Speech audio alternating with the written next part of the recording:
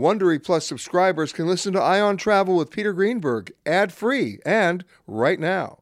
Join Wondery Plus in the Wondery app or on Apple Podcasts. This spring, if you'd rather spend time enjoying your lawn instead of trying to keep it alive, there's good news. TruGreen is the easiest and most affordable way to get a beautiful lawn. All you have to do is water and mow, and they'll do the rest. Weed control, fertilization, aeration, and even some things you might not even think of. They'll do all of it, while you can do literally anything else. With TruGreen, you can have your lawn looking as good as a putting green. That's not hyperbole. TruGreen is the official lawn care treatment provider of the PGA Tour. TruGreen offers a satisfaction guarantee, and they have a verified best price promise, which guarantees you the lowest price with no compromise on quality. You do you. Let TruGreen do your lawn care. Visit TruGreen.com to get the best lawn at the best price with the best people guaranteed.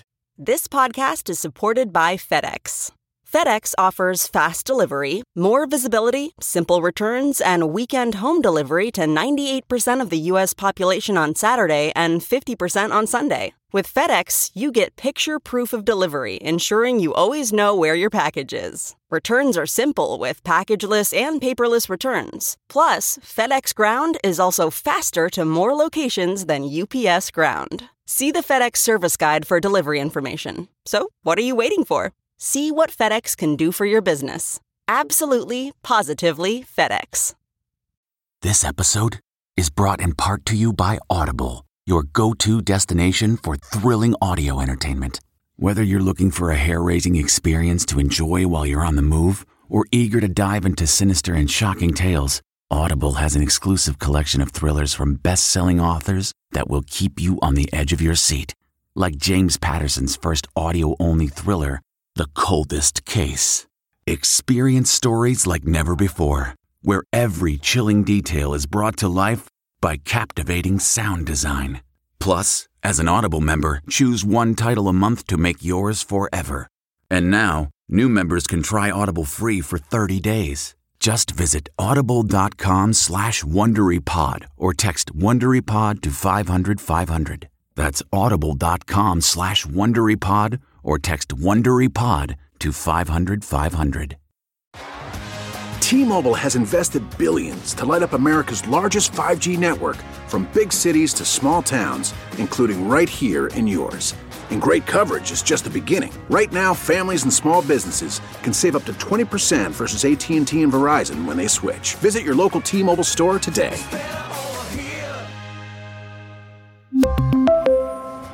Plan savings with 3 lines of T-Mobile Essentials versus comparable available plans. Plan features and taxes and fees may vary. Angie's List is now Angie, and we've heard a lot of theories about why. I thought it was an eco move. Fewer words, less paper. No, it was so you could say it faster. No, it's to be more iconic. Must be a tech thing. But those aren't quite right. It's because now you can compare upfront prices, book a service instantly, and even get your project handled from start to finish. Sounds easy. It is, and it makes us so much more than just a list. Get started at Angie.com. That's ANGI, or download the app today. This episode of Travel Today with Peter Greenberg is brought to you by Audible.com, a leading provider of spoken audio information and entertainment. Listen to audiobooks whenever and wherever you want. Sign up today at www.audiblepodcast.com/travel today to get a free audiobook and 30-day trial. It's time for Peter Greenberg Worldwide with America's #1 travel news journalist.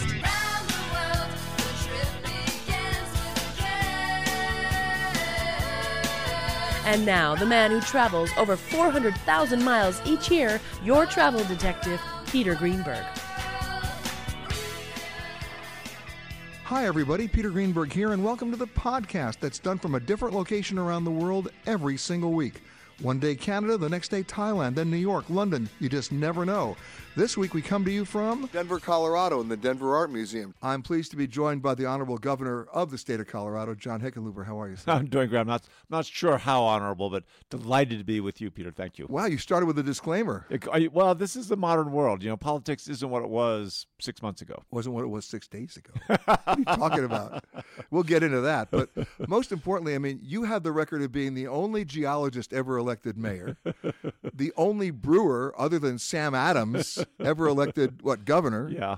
Wow. Yeah, it's been a strange ride, a long, strange ride. And here you are. And here I am, loving every minute. And Colorado brews more beer than any other state in America. So take that, Milwaukee. I mean, Yeah. who knew? Who knew it? And now Denver has, we call Denver the Munich of the West. It now has more than 310 federally licensed breweries. Or that's the state. We have 100 breweries in Metro Denver. And you were one of them. We were the fourth. So the Wine Coop Brewing Company way back when, which I have sold, so that's not a promotional plug, sold it in 2008. But that was back when the rent in Lodo was $1 per square foot per year. And what might that rent be now? So I think it runs about $40, unfinished before you go in and fix it up. Well, I remember when I first came to Colorado as a correspondent for Newsweek, I was sent out to do a story on the Coors brothers. I think I was the only guy who ever got to talk to all of them. And what a crazy story that is. Yeah, it is and, amazing. And what people forget, and I'm dating myself now, but when Richard Nixon was president and was out in San Clemente at the Western White House, when Air Force One would fly back to Andrews Air Force Base, it would make an unscheduled stop in Denver. Because in those days, Coors wasn't distributed outside the state of Colorado, and Air Force One would actually land and they'd load up with Coors. I never heard that. That's amazing. It's a true story. What's been the biggest challenge for you? Well, part of it is I came in to try and bring common sense, small business, right? A restaurant attitude towards making political decisions, right? More common sense, less politics. And my first goal was just to cut the red tape, get rid of the bureaucracy, and be pro-business, but with high standards, right? Make sure people are fairly regulated, but pro-business. Well, 15 years later, we're the number one economy in the country, according to U.S. News and World Report. But that growth, it is real. In terms of affordable housing and transportation, congestion, it's hard to keep up with that level of success. And everybody's got a bike.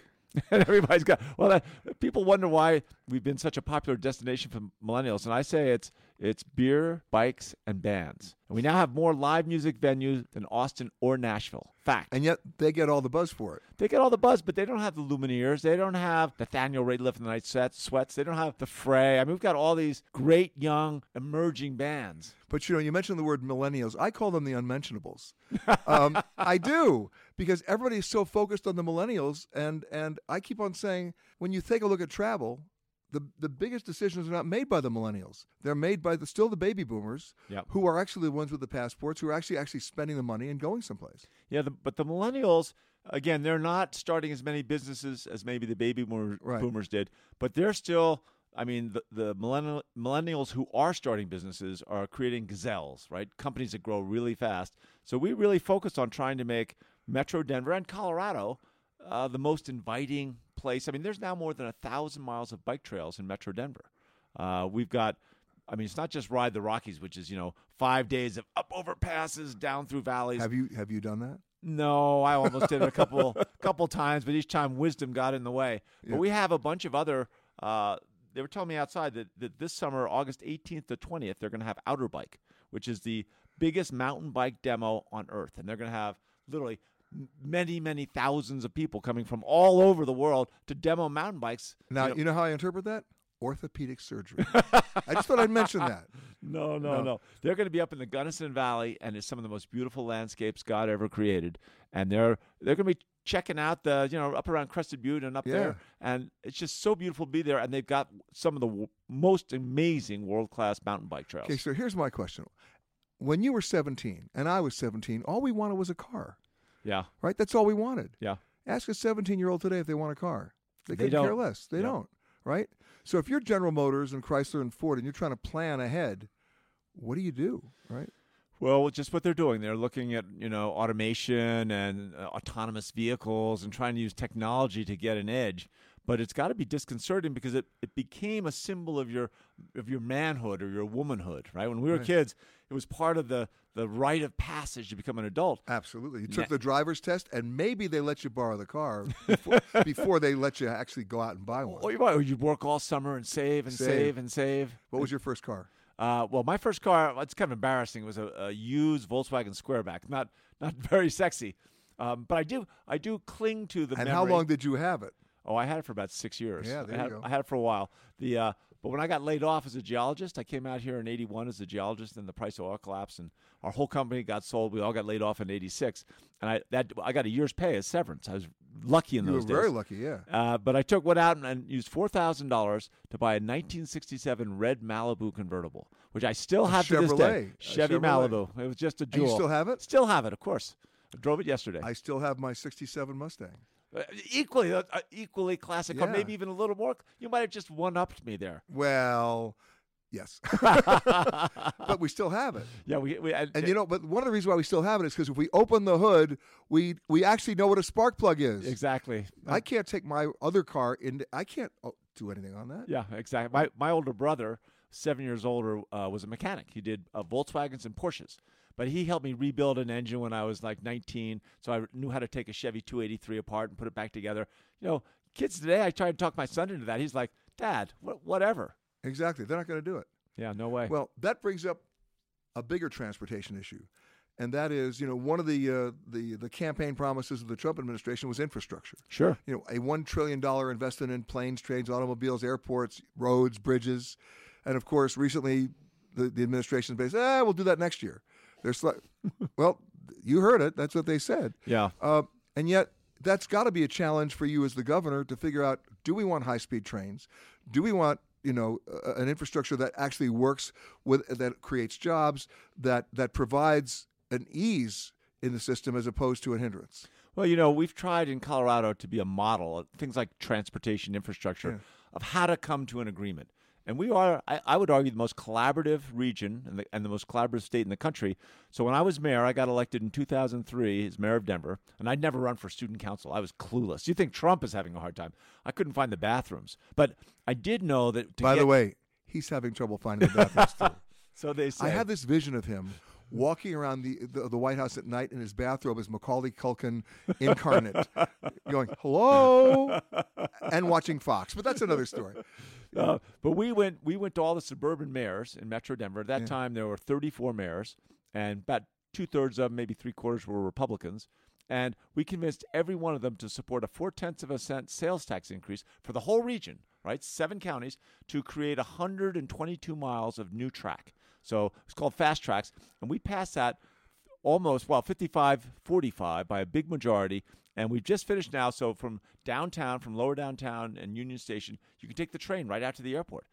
You can go out to almost every corner of the city on light rail. It has been such an attraction for the millennials, for the young kids. Well, let's talk about the trains, because first of all, I like the idea that you're still using Union Station for what it was built for initially, plus you've added to it. Yeah. All the retail, all the hotel, all that stuff. Well, and my brew pub was across the street, and so when I first opened the brew pub, in 6 weeks, like 6 weeks into it, the city was planning to take that one train a day, Amtrak, which cut it and kill it, and kill it, and move it out to some station 20 blocks to the north, and they wanted to turn the station into a mall. So I put up little petitions in the restaurant called SOS, Save Our Station. In 6 weeks, we got 3,400 signatures, and they changed. We won. My first direct political action. And Amtrak still shows up. Yeah, twice a day. Okay, this is the question I have to ask you, not just as a governor, but as a citizen.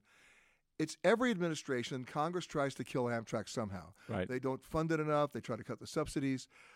I'm not like a trained geek. I'm not. But I believe it has a role to play, and that it's not being properly funded. It's not being properly positioned. Right. I think that if it was properly put together, it would have much higher ridership. The subsidies would be less. All these things, just like what we did with Fast Tracks, of getting all the suburban mayors to work together and buy into the same vision. Yeah. Think about that, getting all 34 mayors to all agree on a tax increase. It's amazing. Well, that's what we should be doing with all the investments. The federal government should be a partner with counties and municipalities and with states. We should all roll up our sleeves. It shouldn't be partisan where we put how big our roads are, how much light rail we put in. We should be making those decisions together. I go back to a quote from Dwight Eisenhower who said, America didn't build the interstate highway system. The interstate highway system built America. Oh, I never heard that. I love that. It's a true story. So true. It is. Toto, I have a feeling we're not in Kansas anymore.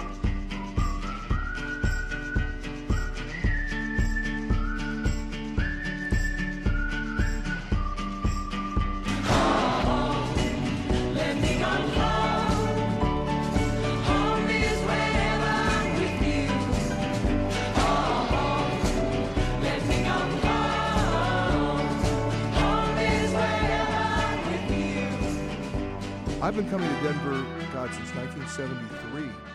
And when I first came here, I think there was there was McDonald's and a couple of steak and potato restaurants and maybe some rack of lamb restaurants because it was Colorado. Sure. But wow, have things changed. And my next guest knows all about that because he's the co-founder of Eat Denver. I mean, how many restaurants are in Denver now?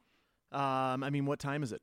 Okay, and by the way, that's Adam Schlegel, by the way, who's the co-founder of Eat Denver. I mean, seriously, if you, I'm not even talking breweries now. I'm just talking restaurants. Sure. I think, the report I've seen in the past 3 years, 250 new restaurants every year have opened up. And this year... How many close? Not nearly at that clip, I can tell you that. Yeah. So the offerings right now, the opportunities to go dine is better than it's ever been. And the ethnic opportunity. You want Mexican, you got Mexican. You want Thai, you want Chinese. It's whatever you want. Yeah, absolutely. I mean, that's one of the greatest parts of the emergence of the city and what it's doing. And we're still a bit of a meat and potatoes town in that we do know it's a cattle town, and we understand most that. Most people outside of Denver don't know that. They think it's a ski town.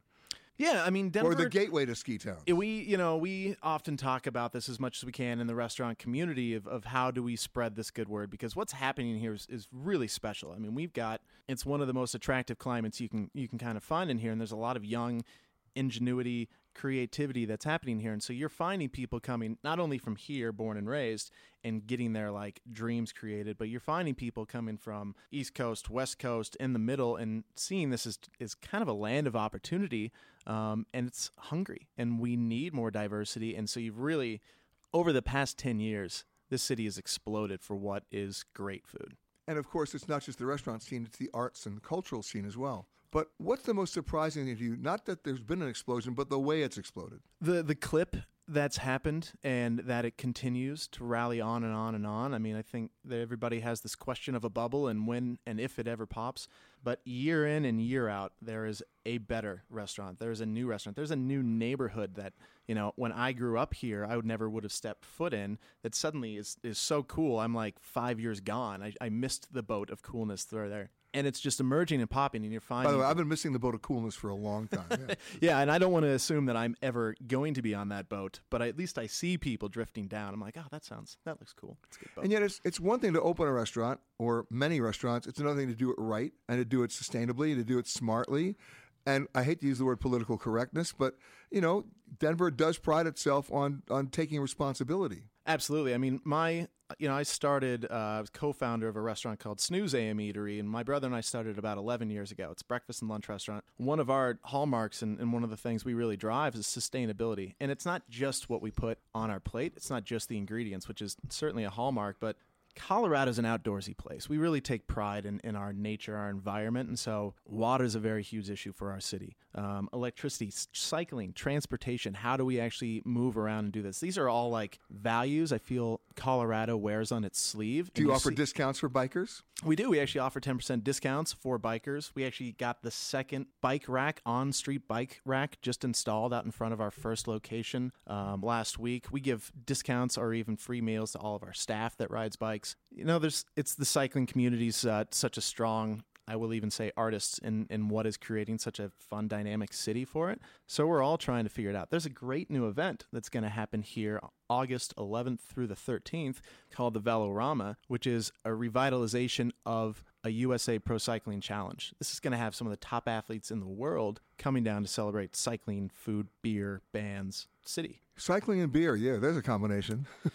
It happens. It happens a lot. Should there be a rapid change in cabin pressure, oxygen masks will automatically drop from the compartment above your seat, free of charge. And to start the flow of oxygen, pay your flight attendant $75.63. My mother, God rest her soul. Like a bird in the sky up so high. Arms around me, baby. Put your arms around me, baby. Before I introduce my next guest, I have to do a little brief, because when I first came to New Orleans by train, I got into New Orleans late because Amtrak is never on time, and got to the hotel around 10 o'clock at night, and got a call from a friend of mine who lived down here, was very much involved in Jazz Fest, and said, "What are you doing later?" I'm going, "It's 10 o'clock at night. What do you mean? What are you doing later?" I said, "I don't know." He says, "Well, I'll meet you in the lobby at like 1. I said, in the lobby at 1. Okay. So I'm like, what is going on here? I get in the lobby, and she's there. And she was late, too. She got around 1:15. And she says, come on with me. I said, where are we going? She said, to the river. I said, we're going to the river at 1:15 in the morning? Yes. What are we doing? You'll see. We get to the river. There's a riverboat. She says, get on. I said, at 1:30 in the morning? Yep. And the boat is untied, and off we go. And who's on the boat? The Neville brothers. And next thing you know, we didn't get back till 5 in the morning, and it was like performance all night long. That is the New Orleans I remember. That is the New Orleans that still exists today. And joining me now, somebody who knows all about that, Doug McCash, who's the entertainment editor at the Times-Picayune. Peter, listen to this. There's a chance we've met before, because I was a bartender on the Riverboat President, no lie, and I used to work those Neville Brother concerts. They were fabulous. So you know I'm not making that up. You're not making it up at all. And during Jazz Fest, they used to do back-to-back concerts, where they would do a concert, at a reasonable hour, starting at 9:30 or something, and then they'd clean the place and do a second concert, and See, the thing was, it wasn't that the crazy thing that they was going to do a second concert. The crazy thing was they were actually able to clean the place.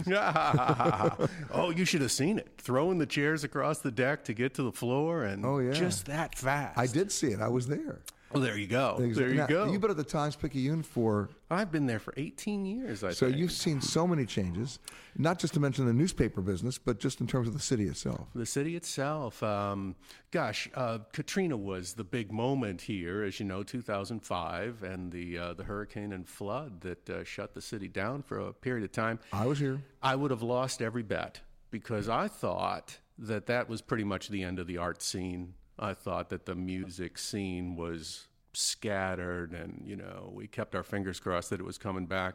I was wrong across the board. The art scene came back stronger than ever, more devotion, You know what's even stronger, and I hope you don't disagree with me, the art gallery scene. Oh, my God. I mean, just driving down Julia Street last night, just looking out and seeing some of the galleries I'd never seen before. It's absolutely true. I mean, this is a small town, and there are at least 3 gallery rows in town. It's amazing. So since 2005, because that was Katrina, what's changed the most for you? What's changed the most? Oh my goodness! I guess in the most general terms, a real devotion, to the city. I think the people who are here, a much more of an emotional connection. Much more of an emotional connection, I think, and you see it everywhere. You see it everywhere. The drive to stay, the drive to dig in no matter what. Now there are still neighborhoods that need help. Let's not kid ourselves. St. Bernard's and the wards. A couple that still need work. It is absolutely true. You can drive. I could drive you through neighborhoods where there's still weed-filled fields where there used to be houses. Yeah, and there's still a couple of houses that are still red tagged. Seriously, but it's come back. It really has. It has made a remarkable recovery. Now, let's get off Bourbon Street for a second, can we? Sure. Okay, good. If we must. Well, at a certain point, we must. And I'm not trying to be elitist about it, but, there's so many things that are going on outside of that. It is true. It is absolutely true. Right off the bat, Frenchman Street, which almost connects with Bourbon Street, is a whole nother entertainment district that is, on any given night, easily as crowded. Has a little different tone. Bourbon Street is a trip. It's everybody should go there. Everybody should see it. Oh, absolutely. And by the way, everybody does go there. And everybody does go there, and everybody does see it. I think Frenchman Street. Maybe the tone of the music is more serious. Maybe the tone of the music is a less purely good time, and and more concert sort of. That's not right. What is it? It has a different tone. Let me leave it at that. So let's talk about French. Where do you go on that street? Golly, there's a place called DBA that I like quite a bit. There's a place that's been there forever called Snug Harbor, which is one of the most comfortable clubs to see a show anywhere. It's exactly as you imagine a little jazz club ought to be. You go in, there's candles on the table. You sit shoulder to shoulder with everybody else and watch somebody that you can almost reach out and touch. For someone listening to the show who's never been here before, what would you say to them would be the biggest surprise awaiting them that might even be a surprise to you these days? Oh, gosh, big surprise. Well, it's everything you want it to be. That's for sure. Whatever in your imagination, Bourbon Street is like, well, that's what it's like. It's going to be a crowded, crazy experience. You're going to love it. And then that'll spill you out onto Frenchman Street, and you're going to love that too. So maybe not a surprise, but maybe that it so meets expectations. I mean, Las Vegas branded itself for so many years as what happens in Vegas stays in Vegas, but that could have easily be attributed to New Orleans. That is true, and it's a funny thing. Lately, that's been part of the conversation here because they are installing security cameras, have installed, on Bourbon Street. And I spoke to a doorman at one of the clubs, and he said, this is a great idea, but I'm a little worried that people think on Bourbon Street that nobody will ever know what goes on, and now they will. Well, if that's the case, I'm in big trouble. Come fly with me, let's fly away. If you can use some exotic booze, there's a bar in far Bombay. Come on and fly with me, let's fly away. Come fly. You can't walk or let's even stay still for any amount of time without hearing music. It's on the streets. It's I love the parades. And we're not just talking Mardi Gras, folks. We're talking about parades all year long. And joining me now, somebody who knows a little bit about the music scene here, because he writes about it all for the New Orleans Advocate. Keith Spira, how are you, sir? I'm good. I mean, New Orleans' only daily newspaper? Yes, the only one delivered 7 days a week. Amazing, because a lot of the Times-Picayune has gone online. Exactly. They my former employer, the Times-Picayune, only delivers 3 days a week. Indicative of how New Orleans is kind of behind the times. We actually have an old-fashioned newspaper war going on in these, I kind of like digital. that. It's kind of cool. No, I kind of like it. Now, you're a native? I am, born and raised. You grew up listening to music. You can't hide it when you're in New Orleans. I did. My dad was a huge fan of New Orleans rhythm and blues from the 50s and 60s. So around the house, we were always hearing Fats Domino and Irma Thomas. Fats Domino, who lived here. And still lives here. Yeah. Still lives here, incredibly. Yeah.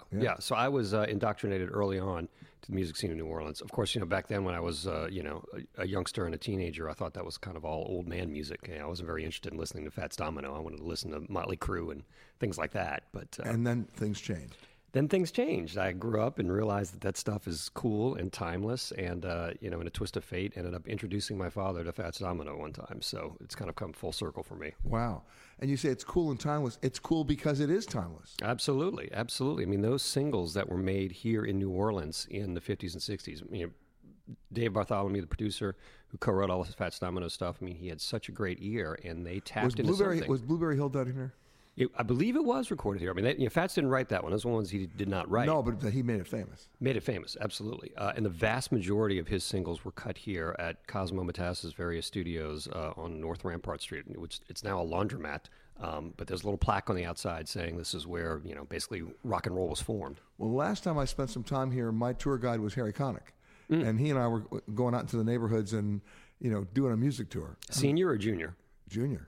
Okay. Oh, yeah. All right. Well, senior's a singer too, but he was a judge. He was a district attorney. Yeah. But he's also a crooner. So, but yes, Harry Jr. spent a lot of time going out to hear music as a youngster. He had a tutor named James Booker. Are you familiar with James Booker? No, he told me the story that who used to come over to his house all the time and lived with him for a while. Just hanging out with him. There was a grand irony, and Booker had a bit of a criminal history and was an interesting character. But Harry's dad, the DA, recruited him as a tutor for his young son, which is kind of fun. Yeah, he came up through the system, meaning the criminal justice system. Yes, he did. He had a little heroin problem at times, and it was an unusual choice for a DA to have. But to this day, Harry credits Booker. At just about every show he plugs him. He just played the New Orleans Jazz and Heritage Festival a little while back, and Harry on stage did a whole James Booker tribute. Amazing. So there's Tipitina's. We know about some of the clubs, right? What's some of the places that people may not know about? There's a listening room, a place called Chicky-Wawa that I really like a lot. It's a bit of an outpost. It's not near any of the entertainment districts. It's on which by the way makes it pretty good. Yeah, Frenchman Street's a lot of fun, but it has become a little overwhelmed by its popularity. Chicky-Wawa is sort of a standalone club on a stretch of Canal Street out of downtown, but it's just a really good listening room. good beer, comfortable room. They have good food there that you can order, and it's where a side of New Orleans music that you don't always hear as much about, kind of the singer-songwriter vibe. You hear a lot of those kind of guys there. So it's a little bit eclectic. It's not just the brass band, jazz, funk thing. It's a little more... And the brass band, jazz, funk thing you can do on Bourbon Street. To a degree. I mean, you can't do necessarily what I would consider the authentic brass band experience on Bourbon Street anymore. Where do you find that? Tuesday nights at the Maple Leaf Bar. Oh, well, we know the Maple Leaf. Come on. I mean, Rebirth's been playing that gig forever. You know, I mean, that's kind of the flagship brass band gig. Along in my automobile, my baby beside me at the wheel, cruising and playing the radio, with no particular place to go.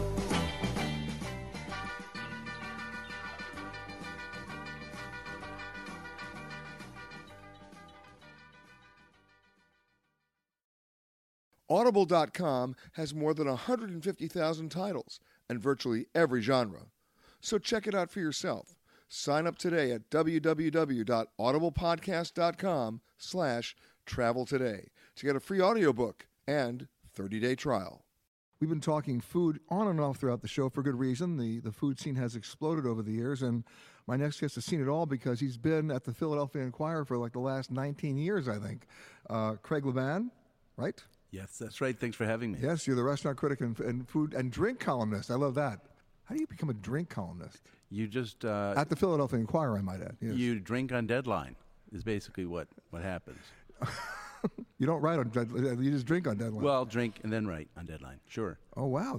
Does it help the writing? You know, you gotta taste it to describe it. So it is it's kind of essential. Remember this, folks. He's working. He's working. We just had a big beer festival, a beer competition in town called the Brewvitational. We had over 41 breweries, and I had judges. Of those 41 breweries, how many from Philadelphia? All. You're kidding. From the Philadelphia region, and we had 79 beers on the table with 12 judges and 4 hours to sip and rate them all. And were paramedics standing by? we were highly trained professionals. A lot of sipping and spitting going on. I bet. But we had fun, and you learn to do this job thoughtfully and professionally. Well, let's give it some perspective. When you got here in 1998, there were not 41 breweries in Philadelphia. Oh my gosh, no. Philadelphia's beer revolution has been a major part of the dining scene here. We have an old tradition in German roots of brewing here. Lager was first brewed in America right here in Northern Liberties.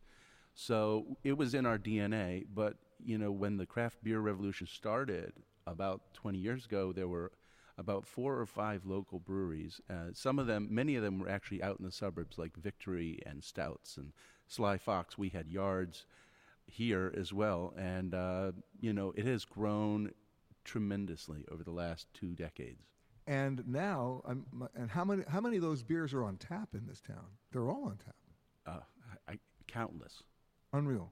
You can't keep up with them. And that was just 80 new beers. It's incredible. But the food scene as well. The food scene has really exploded over the past 2 decades. Philadelphia has always sort of thought of itself a little bit in the shadows of New York and D.C., and it has really kind of come into its own over the last 2 decades. I mean, yes, there are the cheesesteaks, yes, there are the pretzels, and I love them, and there's no reason not to, right? Absolutely. But? Well, Philadelphia is an incredibly diverse dining scene with very sophisticated things and options for people to go for. And we have this sort of level of accessible sophistication that a lot of other cities on the East Coast don't have. We have all the assets of a great big city, the talent and the dining crowd to appreciate it, but there's sort of an affordability and a human scale to the restaurants here that I think you don't find in New York City or D.C. Would I be safe to say you also don't find the attitude? Oh, we have attitude. It's more of a pride, and it's more of a real person, welcome to our restaurant, attitude, because Philadelphia is not a dining scene driven by expense accounts. These are real people here who pay in their own money, and so we have a great neighborhood dining scene. And that's the difference. Absolutely, because the people running those restaurants know their customers. There's a very personal scale of interaction. We have a lot of smaller restaurants in Philadelphia, and I think that's a function of the sort of historic landscape it grew up in. I would presume then you have less of a turnover. You know, it seems like more restaurants open up every year than you can imagine, and inevitably there are some closings, but it's nowhere at the pace that you hear 50% of restaurants close after 3 years. That is not the case in Philadelphia if you're doing what you should be doing. And what should you be doing? Well, I mean, serving great food with real hospitality, and there's a very high standard in Philadelphia, really good cooks. And okay, you just said something that was interesting. You said really good cooks as opposed to celebrity chefs. Right. Well, we have celebrity chefs. I know you do, but we're living in a world in which every chef has to be a celebrity. That has certainly evolved over the last 20 years. With the Food Network and TV shows, and it's certainly become. Food has become a part of our pop culture and our mainstream culture, and a sort of celebrity aspect to it in ways that it never was 20 years ago. And yet, when I think of Philadelphia, I don't think of celebrity chefs. I think of good cooking. There's a difference. Well, yeah, absolutely. You really have to be paying attention every day to what's going on in your restaurant, and once again, making that connection with your customers, listening to what they want, evolving your menus to reflect, what's fresh in the market, and make people feel like you are operating a living, breathing restaurant, not simply a product with your name on it. A little bit later in the show, we're going to talk to Michael Solomonov, who's got a great restaurant with that amazing, I won't say just Israeli food, I'll call it Middle Eastern food. Yeah, Michael Solomonov is certainly one of our great stars in Philadelphia, and was just named most outstanding chef in the country by the James Beard Award, a well-deserved award for his restaurant Zahav, which is an exploration of modern Israeli food. Yeah. And you can say Middle Eastern, of course, because Israel is in the Middle East, but it's such a melting pot, and there's so many influences that come into Israel. Listen, on his wine list, he's got wines from Lebanon. Absolutely. He's got wines from the West Bank. I know. It's amazing. It's like, what? This is cool.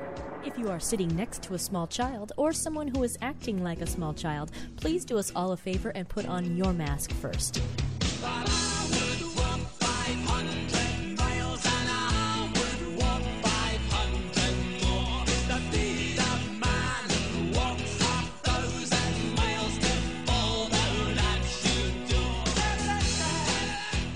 I'm joined by a guy with a little bit of history, not just here, but overseas as well.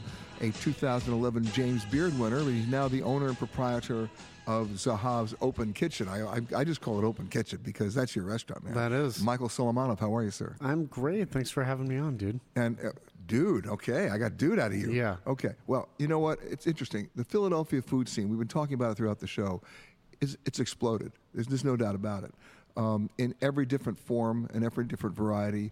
It's not, with no due disrespect to cheesesteaks and pretzels, you've gone way beyond that. And especially in the bread department, the bread at your place is unbelievable. Well, I appreciate that. We take our bread very, very seriously. And Philly is known for cheesesteaks, and I guess that's basically it. But I mean, Philly has a tremendously rich culinary history. The pepper pot soup is like, tripe and stewed Well, you're peppers. from here, right? Well, actually, I'm from... Well, you were born in Israel. I was born in Israel, but I grew up in Pittsburgh, and I've been... A Western PA guy. Western PA, which is a very different place than Eastern PA. Yeah. We watched the red and the blue lines in the election. Well, actually, Pittsburgh was okay. Pittsburgh and Philly, I think, were good. But I've been here since 2001, and I do feel like a Philadelphian. And, I think that the culinary scene has changed so much since I've been here, and it's been amazing to be a part of it and to watch it. And it's amazing to open like an Israeli restaurant in such a historic city. And for those people who don't realize this, if you go to Tel Aviv right now, I'm just going to use Tel Aviv as an example, that's one of the hottest, cutting-edge cultural food cities in the world right now in terms of restaurants, food, and nightlife. Yes. And you brought a lot of that stuff with you. Yeah, well, I mean, I think that what has also happened in the last 20 years or so, but maybe closer to 10 years, is that Israeli chefs are leaving.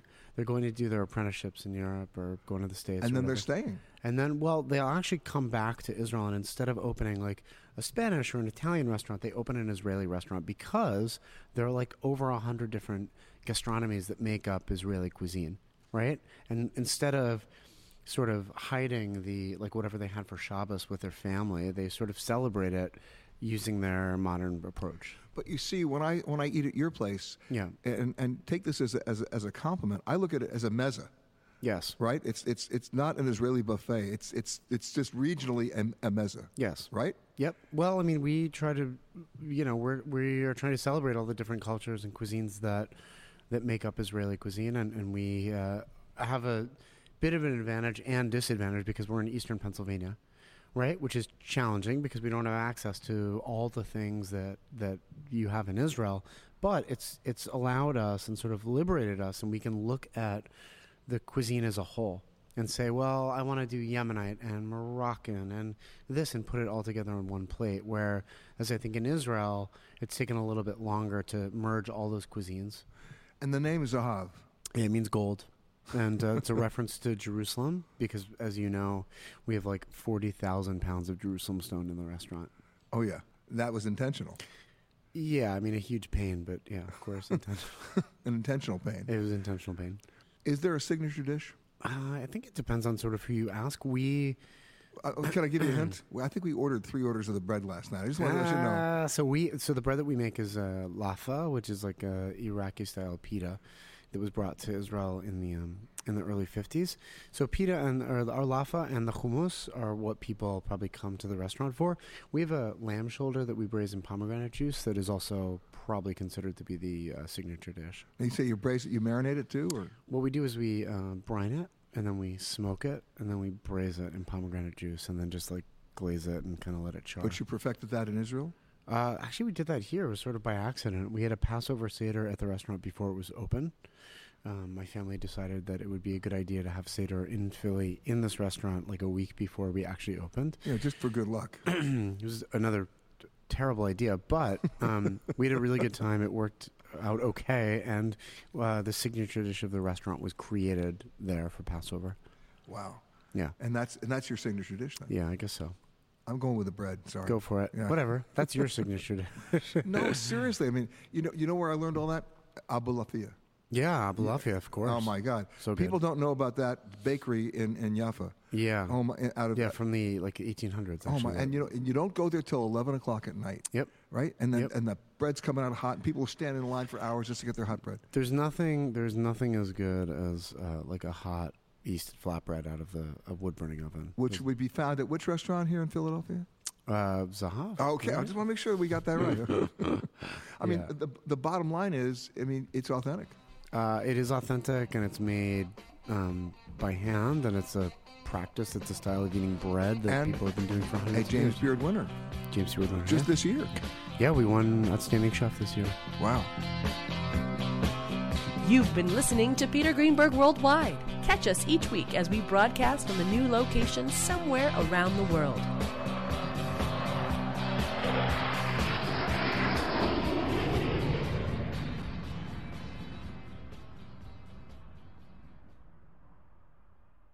If you like Ion Travel with Peter Greenberg, you can listen early and ad-free right now by joining Wondery Plus in the Wondery app or on Apple Podcasts. Prime members can listen ad-free on Amazon Music. Before you go, tell us about yourself by filling out a short survey at Wondery.com/survey. You know how to book flights and hotels. All you're missing is a tool to plan the travel experiences you'll have once you arrive. That's why you need Viator. Book guided tours, excursions, and more in one place. There are over 300,000 travel experiences to choose from, so you can find something for everyone. And Viator offers free cancellation and 24/7 customer support for worry-free travel. Download the Viator app now and use code Viator10 for 10% off your first booking in the app. Find travel experiences for you. Do more with Viator. Survivor 46 is here, and so is On Fire, the only official Survivor podcast, and we have a twist this season. The winner of Survivor 45, Dee Valladares, will be joining us every week. We're going behind the scenes of the biggest moments, the how and the why things happen, and the strategy and analysis you can only get from someone like me, a Survivor winner. Listen to On Fire, the official Survivor podcast, wherever you get your podcasts.